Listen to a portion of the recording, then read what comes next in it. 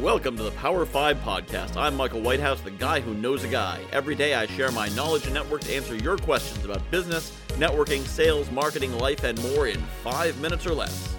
Today's question is, how do I turn online meeting connections into real connections?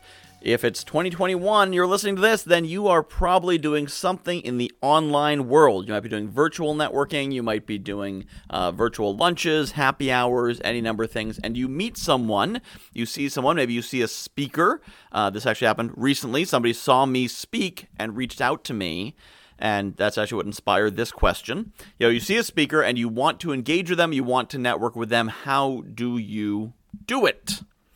So what you have to do is you have to move down the path of communication, the path of connection.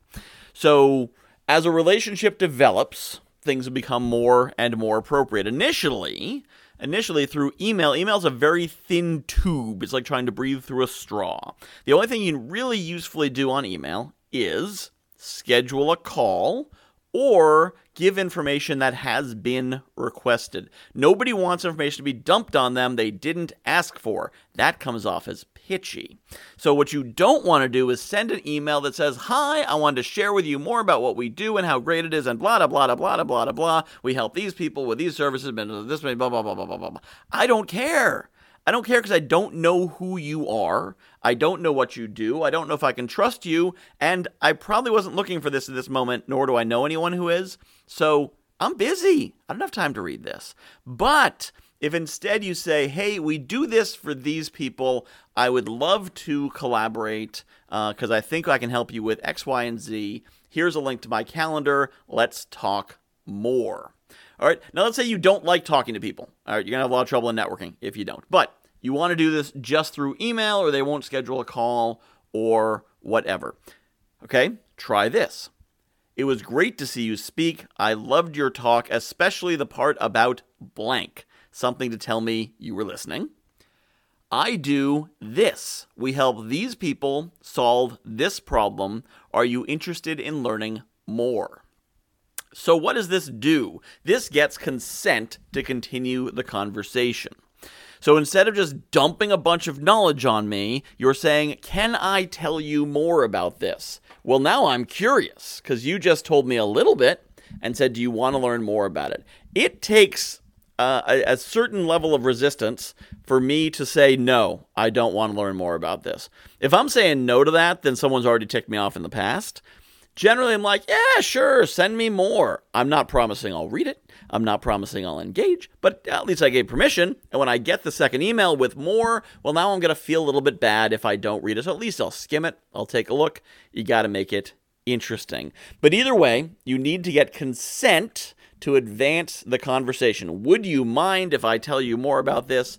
Or better yet, of course, I always teach that you want to get to the one-to-one because the one-to-one is more intimate, whether it's in person, on the phone, or on a video call. It doesn't matter. That's more intimate, and that's also where the incidental communications are going to come up. If we're in a virtual setting or any sort of live communication setting, then I can ask the question of, "How can I help you? Who would you like to meet?" And you can say, "Well, same. How can I help you? Who would you like to meet? What can I do for you?" And that's where we discover things I wouldn't have even thought about. And in these conversations, I will often discover the thing someone needs most is not something I ever would have thought they needed from looking at their LinkedIn page or their web page, because what they really need is help getting this new project off the ground. Or what they really need is someone to help with their house or a tutor for their kid or who knows what. So the ultimate goal comes down to, if you want to turn those online connections, those virtual connections into real connections, even in cyberspace, you need to advance the conversation, ideally by getting to some sort of synchronous communication so you can have that live conversation and see where it goes and see where the value can be created. This has been the Power 5 Podcast. To submit your questions, email me at michael@guywhoknowsaguy.com. Get your copy of the Power 5 networking tips at guywhoknowsaguy.com/power5. Do you like our awesome podcast cover? It's fantastic, isn't it? Our friends at Buzzworks made that. They are a holistic website-based marketing company who not only do great design, but will create an end-to-end web-based strategy to grow your business. Talk to my friend Jessica at buzzworks.com. That's BUZZWKS.com. There's no O. BUZZWKS.com. It takes a village to raise an entrepreneur. You need a coach, you need marketing support, you need help creating programs. Who can you trust?